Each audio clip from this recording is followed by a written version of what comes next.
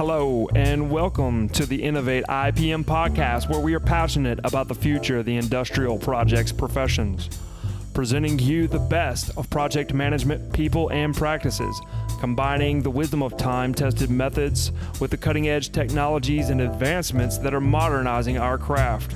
Our mission is to contribute to the growth and progress of the industrial project management community. It's time to talk scope, schedule, and budget. Let's start the show. Hi, everyone. This is your host, Rob Williams. I'm very happy to bring you this interview with Munir Ajam. He is the co-founder and CEO of the award-winning SUCAD group that works all over the world, providing project management expertise, training, and he's busy coming up with a ton of solutions that I believe will positively affect our industry in the years to come. Munir is an entrepreneur, speaker, and author who is very passionate about project management in capital projects, as you will hear throughout this interview. He's a tireless personality on LinkedIn, which is where we connected. You should also connect with him and SUCAD. We discuss everything from front-end engineering to joint ventures in the Middle East to what it takes to become an entrepreneur in this business. Talking to Munir was motivating for me.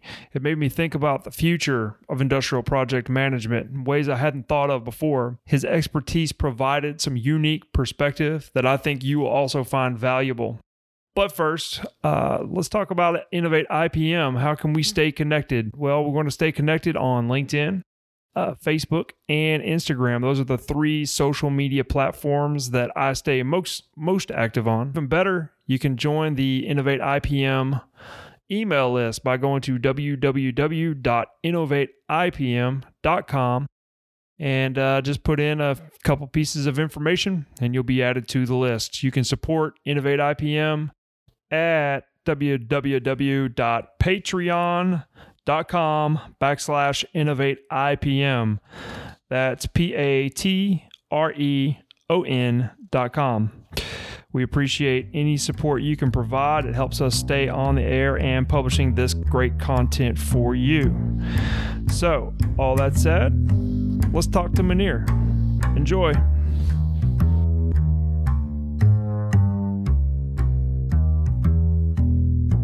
Hi, Munir. How are you today? All right. How are you, Robin? It's been pretty good. Yeah, it's Robin or Rob works fine. I try not to compete too much with more famous people than me. Yeah.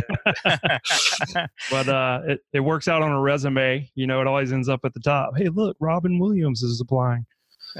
Yeah, good. Yeah, it's Friday. We're looks like we're both still at work, and that's just the nature of our business, right? Absolutely. Yeah. So why don't you tell us a little bit about yourself and your business? What do you do? Well, I technically I wear three hats. If I want to be more accurate about what I do, I am a co-founder and the CEO of a company called SUCAD Corporation.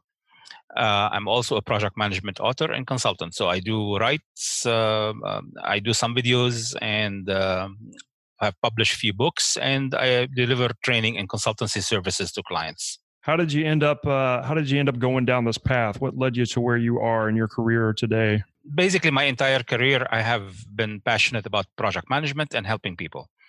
So It makes sense for me. I started my career in engineering and working here in Houston. Actually, I did my bachelor in Houston, working for the Houston Lighting and Power while I was going to college. Oh, nice. And then after I graduated, I went into engineering job as well. But I found myself always going back and enjoying the construction and the project management aspect of it.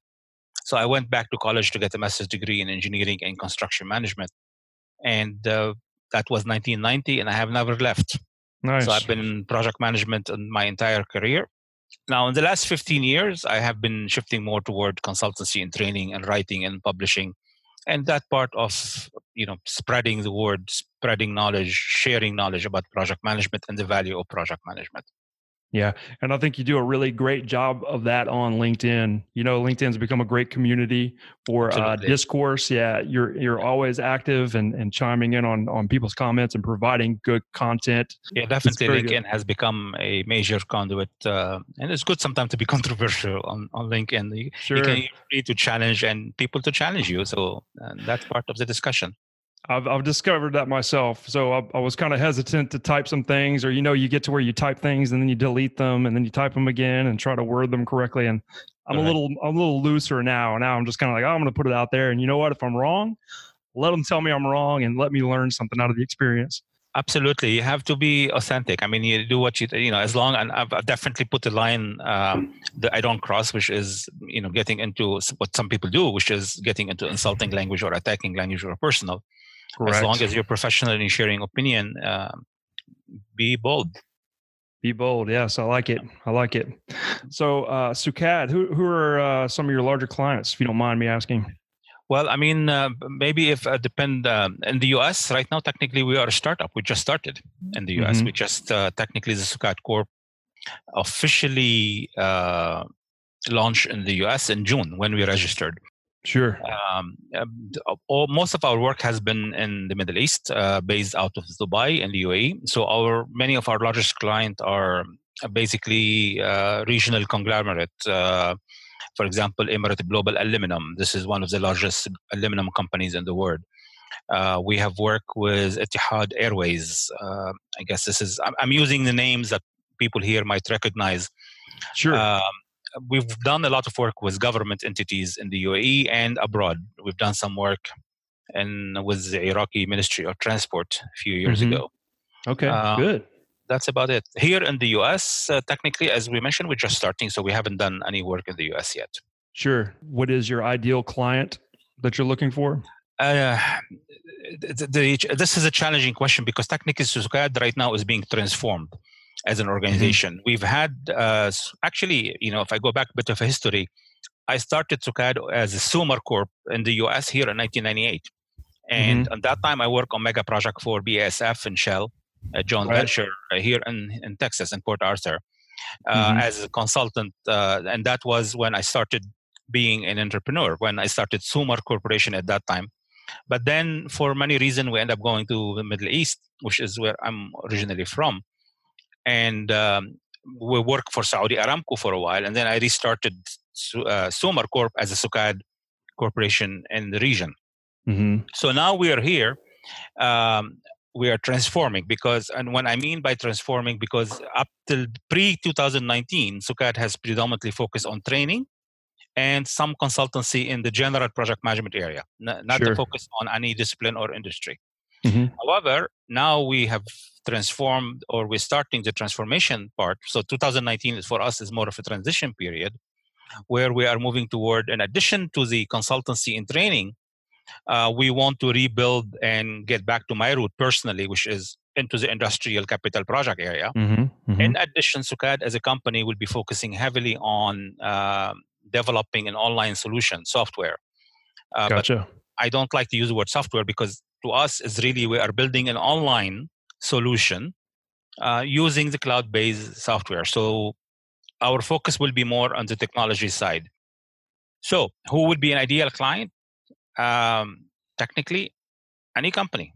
Because today, I think project management as a domain, it's everywhere. I'm not aware of any industry that is not using project management. Yeah, within those industries, maybe technology and IT are so far probably the most advocate users of formal project management. And of course, in the capital project industry, and those where the big project are the millions and the billions of dollars. So our ideal client that we will be targeting is focusing on companies who want to adopt project management, proper project management, and we would be there to offer them the solution that will help them get going very quickly with minimal cost. So is this software, I guess we would call that a software as a service, SaaS? Is that kind of what we're talking about? Correct. Would this be built around your CAMP methodology? Yes, it's actually more than the CAMP methodology. Many years ago, we started in Sukad to focus, although we are a small company, we focus on project management innovation. So we were not restricted to one organization or professional society or do like what many others do, just focus on certification. So we started to explore, and we have developed technically 4 solution, if I can call it as that. That is, we label them as a SUCAD way for managing project. One of the solution is CAMP, which is a customizable and adaptable methodology for managing project. And another solution is deal more with an organizational project management solution. Mm-hmm. And the idea there with the name, for example, customizable and adaptable, is the idea is that I want to borrow the good practices from the industrial history that I have and to apply it across industry, because a lot of industries today who are adopting project management, they are not really adopting proper project management. I think the industrial and the capital project industry is much more mature in the area of project management. I know maybe many IT people right now would say, maybe I'm crazy, but I think that's the reality of it. So we built CAMP to try to transition and to have a methodological approach that allow us to take a project from idea all the way to success. Mm-hmm. Or all the way to closure. So it's not focusing on a stage or a phase of a project. It's a holistic project lifecycle model that integrate with the asset management or product development, if you wish. And that solution, that what we have developed on paper, and we have published books about it, now as part of the transformation is to convert it into software as a service, as you mentioned, using that will be under the label of Uruk, a project portfolio management platform. So as an online solution that is based on CAMP to manage project, regardless of size, industry, or domain. Mm-hmm. And then, of course, we will add to it the platform that is including the dashboard, the portfolio management, and those other aspects that from the organizational management. So basically, an organization can have all their project house, including the management of the project, including mm-hmm. the organizational knowledge base, the historical data, all will be in that platform. So could you explain to us, maybe at a high level, a little bit what CAMP looks like? Yes, I think maybe before I do that, let me just explain one of the problems we see in project management today. We see a lot of people confusing the term project. For example, we see, especially coming from technology, they will be talking about managing the execution phase of a project, which they call development of a product, and they consider that the whole project. And when we have started to get into project management education, we've noticed a lot of people confuse the concept between phase management and project management, which mean what are the processes that we need, such as what PMI and ISO offer in terms of processes to manage a stage of the project, versus managing the project holistically from idea to closure, going back to the concept stage, the feasibility that is required, defining the requirements. In the industrial world, that's what we call the front-end planning or front-end loading, that IPA use that term. That whole sequence of work that is extremely critical to the project, it's missing from many of the project approaches that are used today, because they see project as execution only. And we know, and I think IPA research, and Mr. Ed Morrow probably talk about that, is that many projects fail because we don't do the proper front end. That concept was missing from a lot of the state of practice of project management outside, or even and among some of the industrial companies as well. So that when we start to develop the CAMP methodology is to help people see that, look, project is not only execution. Projects start with the concept. And if you don't do the concept well, and you don't do the business case and the feasibility, and we separate the business case from feasibility study. If you don't do those well, then garbage in, garbage out. Everything you're going to work on the project, it's not going to end up, even if you complete the project, you might not end up successful. You might call it success because you completed, but completion is not success.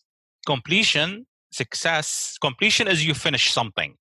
Success for us is, did the project deliver on the objective that was established for, or did the organization realize the benefits? And so the CAMP approach said, okay, I need to start thinking of project as part of an asset and how to manage the project from all the way from the idea, going through the stages one by one, all the way to the end and even beyond closure, because projects are part of an organizational work. We're not in the business of doing project because we like to do it. We do project because we want benefits. Although we do like to do them too. Well, we want to do them, of course, because we cannot do things. We cannot achieve incremental value in organization, regardless what industry you are in, unless you do project. Project is how we drive innovation, how we drive change in organization.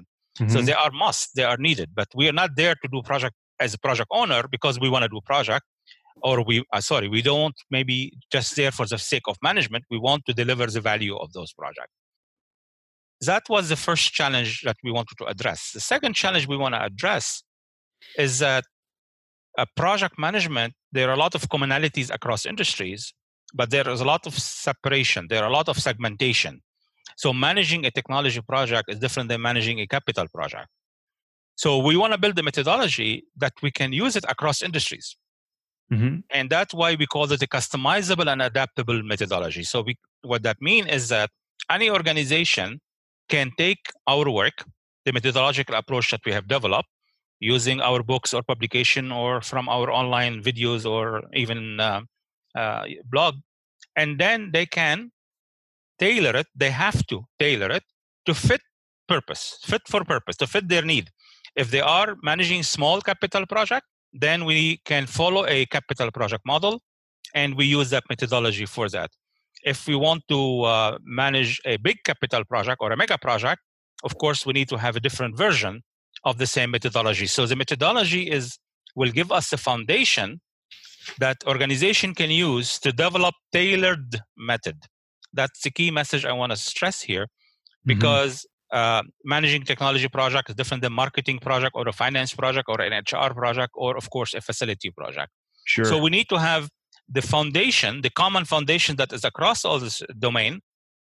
We use that, and then we build the aspect that would be more segmented, if you wish. Sure. So that's the two challenges we try to bring, is the holistic approach plus across industry. Nice. You referenced back to Ed Merrow and his approach to discussing things like FEL. Yes. I use FEL a lot as kind of my common term. One of the things that struck me about, and you said this very eloquently yourself in different words, but the way that he stated it was that the largest primary risk to the success of any project is how well the FEL was developed. Absolutely. So this is something that in my world, in my daily, operations that I deal with, that we stress a lot nowadays too, because that's the root of all the problems we have experienced have been because of poorly executed FELs. Absolutely. And yeah, so I couldn't agree more. And I really think that your fit for purpose approach, he did touch on something in that last podcast. He said that FEL is not a mechanical process, that Absolutely. we have to leave room for creativity in FEL. Absolutely. Your fit for purpose methodology fits right nicely into that statement right there, that philosophy. Absolutely. I can add to that a little bit. And I put Sure. something, I included this discussion in my upcoming book, is that if you look at when we talk about Ed Merrow or, CII or any of these, we know the project lifecycle model and the stage gate process and the industrial project has existed for many, many, many years. Yet some organizations are successful and some organizations are not so successful, at least on some of the project. That if we are using, all of us, we're using the same basic framework in a way, obviously with variation, then why do we fail? So it's not the mechanics. The mechanics are there. We need to learn how to use the mechanics as well, but then here where it comes to innovation. And some people said, project management, killer of innovation. Absolutely not. Especially when you go to capital project and mega project, it's a huge area for innovation and creativity of how well can you plan. I know Ed and many in project management talk about project management being art and science. I always like to add to it a bit as well as a bit of psychology. There are a lot of psychology in driving project. And I think that's where we talk about leadership and the need for leadership when we are dealing with a bigger project. So yeah, mechanics, frameworks, templates, method, we can all have the same basic framework in front of us, but not necessarily we all know how to use it. If you allow me just example, maybe that illustrate the point a little bit further. Years ago, I was invited to work with a client and they're using MS Project. So I told them, okay, send me some sample of your MS project. So before I can come and meet you, I can help you, maybe give you some advice. And almost everyone was using MS project more like a to-do list. So here you have a very good tool you use. And if you're going to use it as a checklist or as a to-do list, then you don't even capture the benefit. So the tools are there for us. We just need to have the process and the expertise to run them. What do you think the biggest changes in industrial project management? What are those changes that are happening now that we're going to be seeing in the next 5 to 10 years that are going to make things different for us? That's a tough one.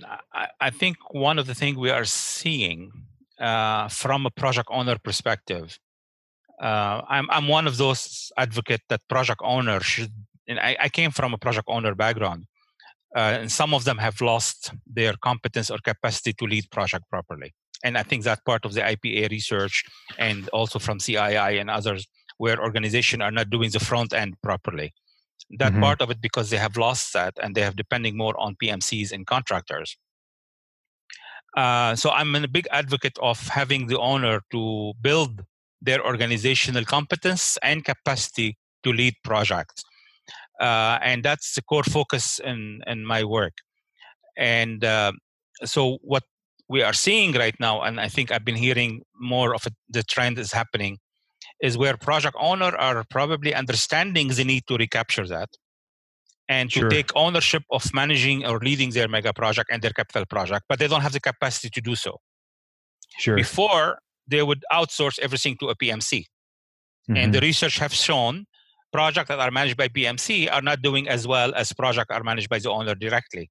So what we are seeing as a trend happening, starting to happen, at least that I'm aware of it right now, is where project owners are reassuming their responsibility to manage their own project, but because they don't have the capacity, they are using PMCs to support them. So now we are starting to see the drive toward the integrated team, where an owner and PMC or contractor personnel are working together to manage your project. It's not limited anymore to the project owner just outsourcing the management and only having a couple of guys on the owner side being a client rep. Now, I'm seeing the evidence of this now.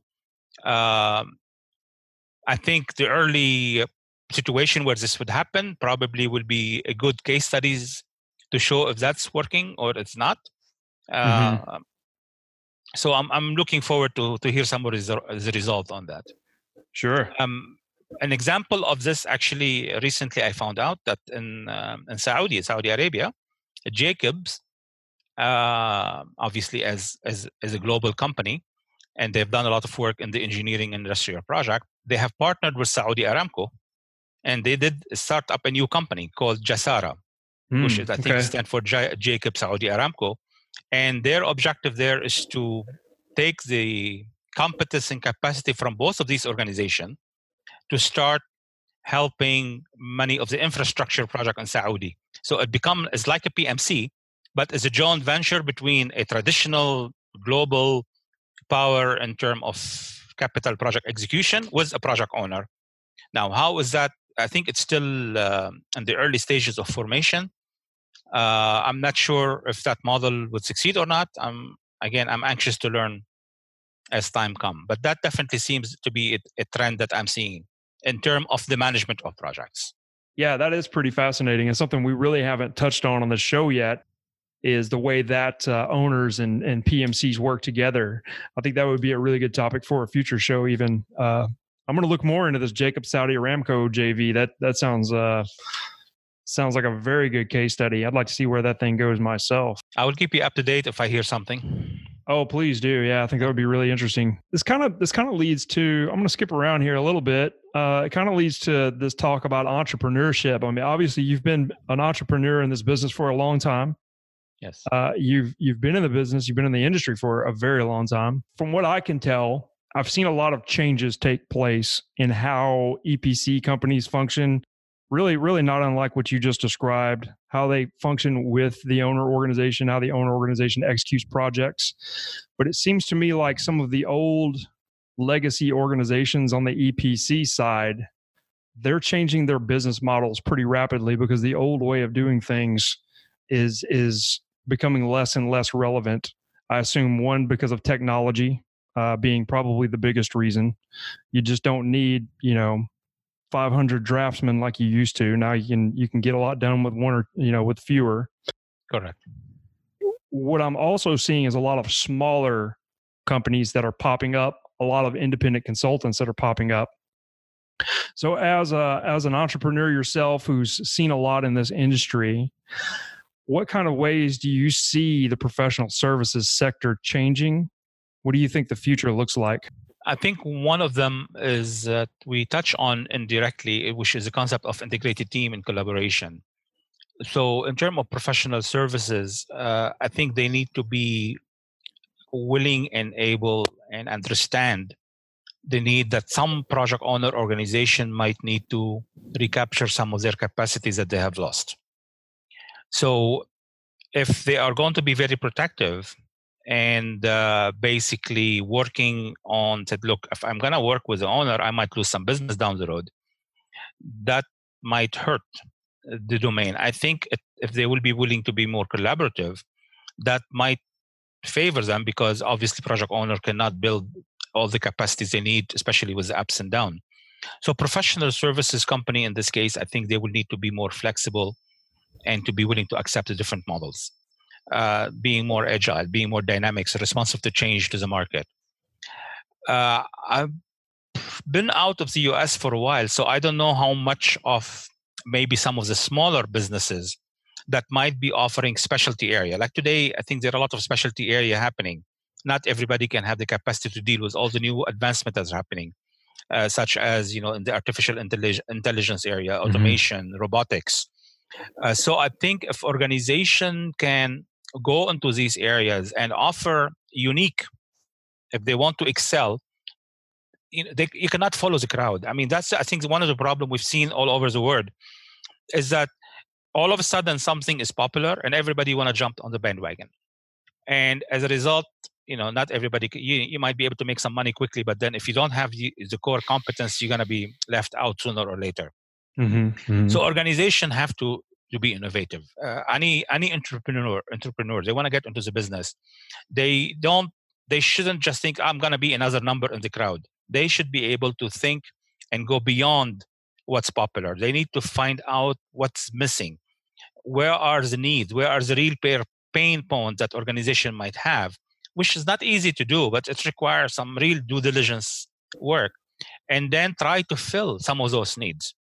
Now, of course, there could be some areas where you have many companies in the same area, and then it become competitive and bloody ocean.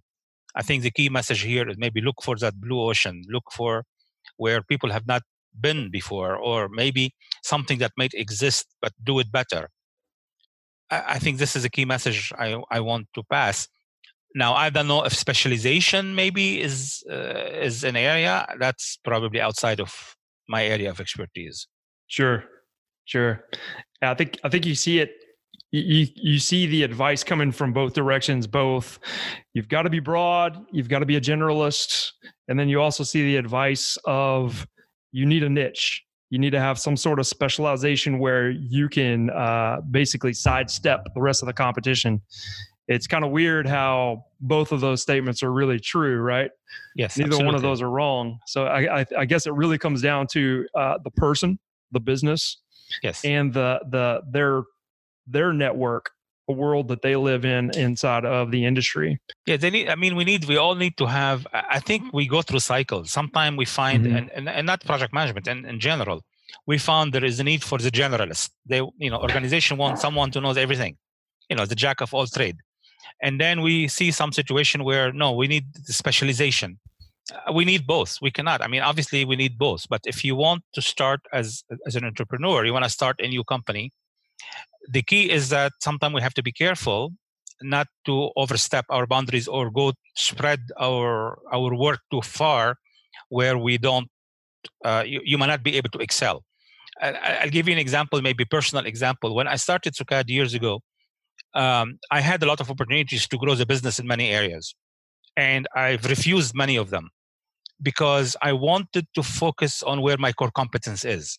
And if I want to go into another area that might be related, like even general strategic planning or leadership, unless I have a partner that equally passionate about that area, I decided not to go into it because it's not something that is core competence for me. So I do not want to offer client just another service because I can and make good money out of it.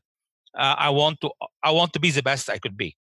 And I think as a result of that, in the years ago, in where I was working in the region, that worked for us because most of our business was referral and repeat business, because we try to be as authentic as we can and going beyond the norm or beyond what's popular. Again, that's one model, but you're absolutely right. The other model is no, I want to be a generalist and offer, some, like for example, in the training business, we find some organization offering 200 courses by collecting freelancers from all over the world, and there is no cohesion in there. And of course, that's a business model. To me, that's more of a business model where you make profit. My model is probably you don't make as much profit, but it's basically you make a name for yourself as an organization, as an individual as well. And I think that's what worked for us.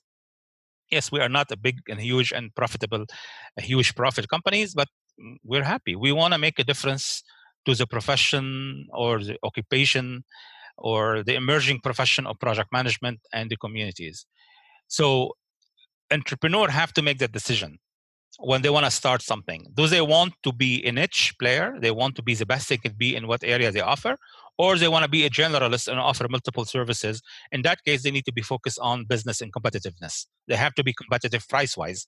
If you're a niche player, you're competing probably in your own field that maybe price is not as much as a pressure if you can prove to your client that you're worth it.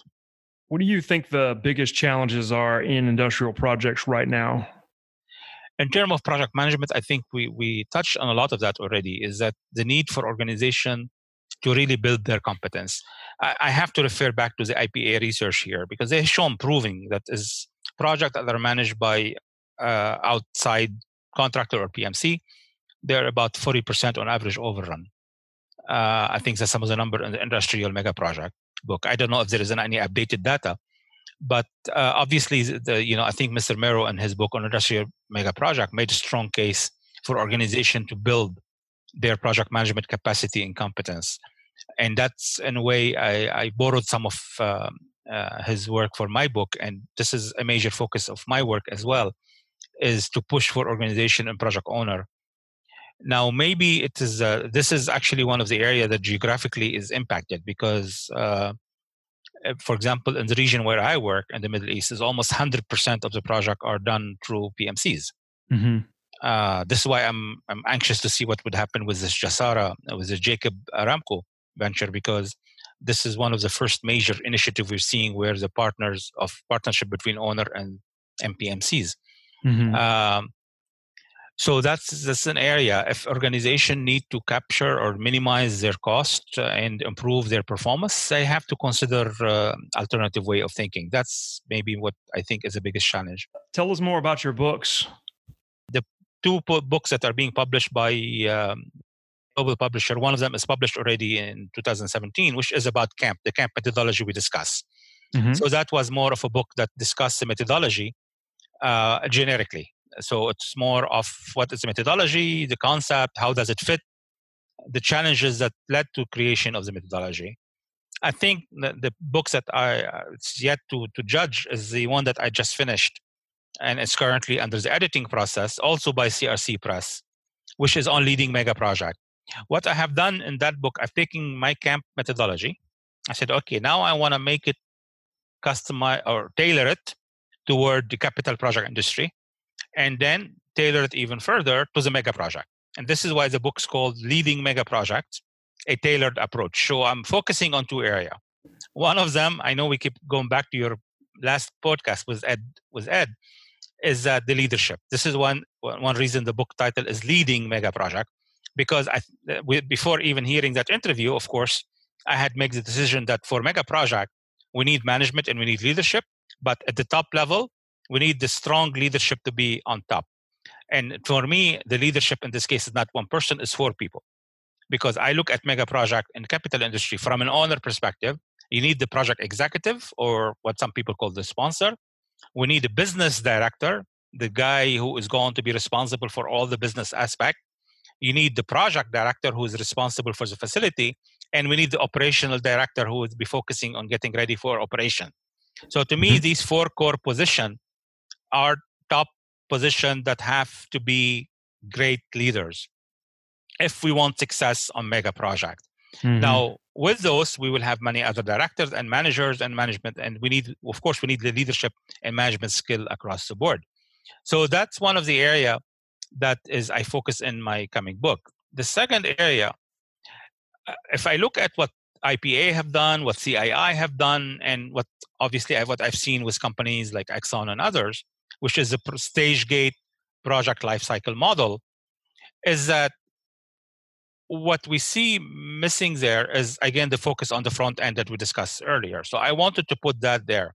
I wanted to put the emphasis on the tailored approach, whereas even within the mega project, we might need some tailoring based on the industry or the company, actually, preferences in terms of the stage gates, how well do they want to have the stage gate, who sit at those gates, what kind of the governance and leadership models they want to have.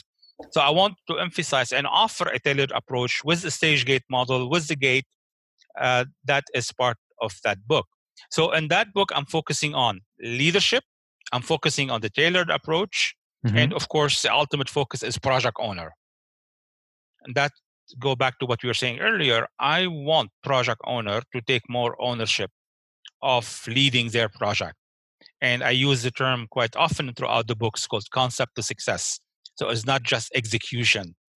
Execution, and actually interesting, a lot of the studies and research I've done for the book from IPA and others, that most of the growth of the cost of the project happen in the front end, not in execution. There was a good Australian study done on infrastructure project, and they found out about 16% of the growth of project is happening on the front end. So from the time, between maybe the front end, if we talk about front end loading, FEL 1, 2, 3, they're basically between 1 and 2 or 2 and 3. And only 9% happen during execution. So obviously, and probably out of those 9% that happen in execution, a lot of that impact is root cause is in the front end. So these are the messages I'm trying to emphasize in my work, and especially in my latest book. I think that really does touch on real world issues right there. I'm be excited to read it when it comes out. Yeah, it should be, I don't know, probably before the end of the year it should be out. Okay, good deal. Yeah. And where can the listeners find that when it does come out?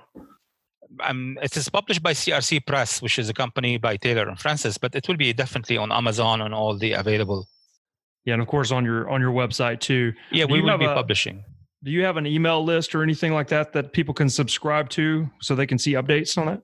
But yes, right now people can go on the website and register, or they can send us direct messages through LinkedIn or anything like this, and we can definitely include them on the mailing list. Well, listen, it was really great having you on, Munir. All this stuff that we talked about was great. The camp methodology that you guys are producing, as well as the software as service. Really excited to see that stuff come together. And your book, Leading Mega Projects, A Tailored Approach. So when that comes out, I'm really excited to see that. I'm going to want to read that definitely, and I'll share it with the community.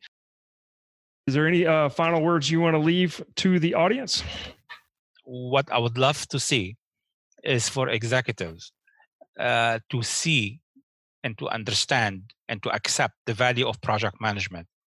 And maybe this message is more for organization outside the industrial arena, that for these executives to recognize that project management is indeed an independent and a formal function.